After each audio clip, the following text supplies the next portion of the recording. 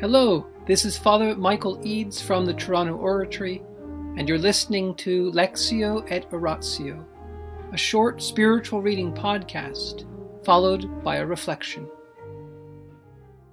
The Life of St. Philip Neri by Antonio Gallonio, Section 17, Chapter 205.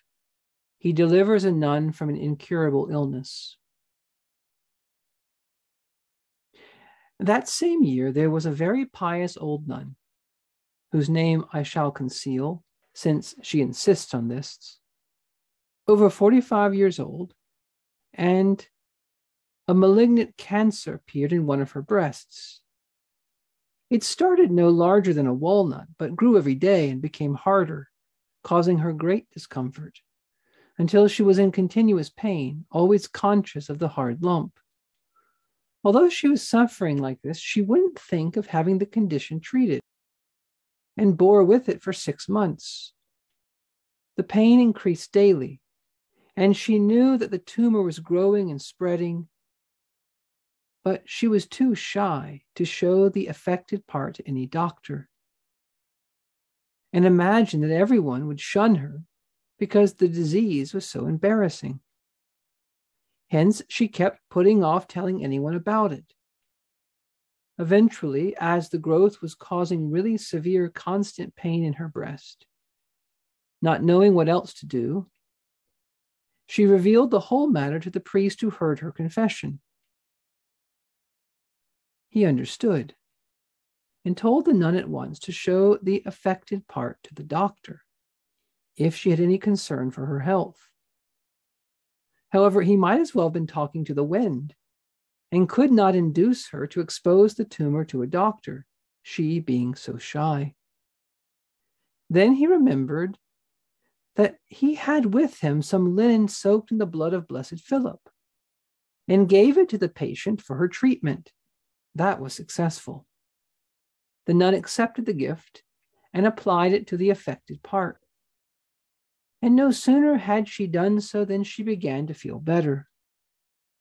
The following night, when she had just gone to sleep, Philip appeared to her in heavenly glory, and as she lay there, touched the affected part with his hand and gently stroked it, and so cured it at once. As he stroked her, he said, "Do not be afraid. This disease is nothing."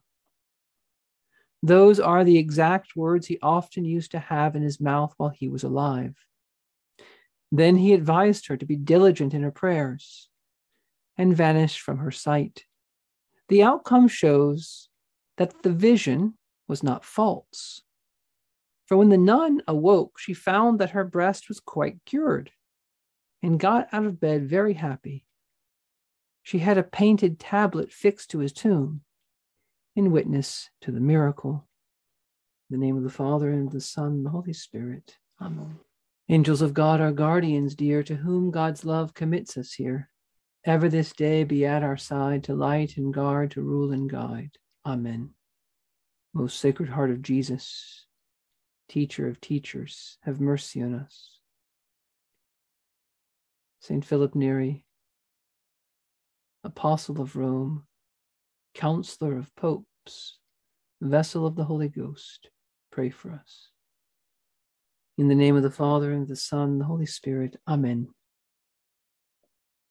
What did the angels say to the women when they came to the tomb, when they were looking for the body of Jesus? They found the stone rolled away. He told them, "Do not be afraid. You are looking for Jesus of Nazareth, who was crucified. He has been raised, as he said. Do not be afraid." This was something that St. Philip also was always telling people. Do not be afraid. Why? Because Jesus is risen. Evil does not have the final say. Sin does not have the final say. Death does not have the final say. Sickness does not have the final say. Do not be afraid, because God is on our side. And how do we know that God is on our side?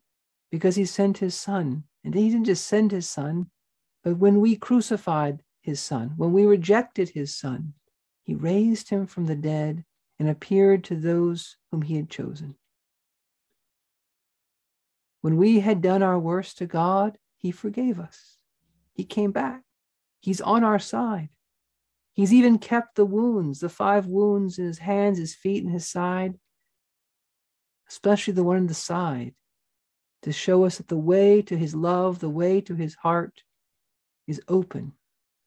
The way to his joy and peace is open. And if we want to hide ourselves in his wounds of his feet, if we want to hide ourselves in his hands, we can. If we don't feel like we can raise up ourselves to the fiery love of Jesus, then we stay at his feet, the humble feet of Jesus. If we feel weakness, we can think about his hands, his strong hands. And those hands of Jesus that blessed, that touched, those are the same hands that were at work in the priest St. Philip. Because Jesus can touch, and Jesus can stroke, and Jesus can caress in a way that's always loving. His touches are not the touches of someone who's lusting. They are not the touches of someone who's trying to take advantage. Human touch, although it can be misused, does not have to be misused. And in heaven, God will restore us to the innocence that we had before the fall, naked without shame. As hard as it is for us to imagine, we will live in heaven without lust. We will live in heaven without greediness and selfishness. Every tear will be wiped away. Every cancer will be taken away. Do not be afraid. This world is not all there is. Do not be afraid. Your condition, as you know it now, will not last forever. In the name of the Father, and the Son, and the Holy Spirit. Amen.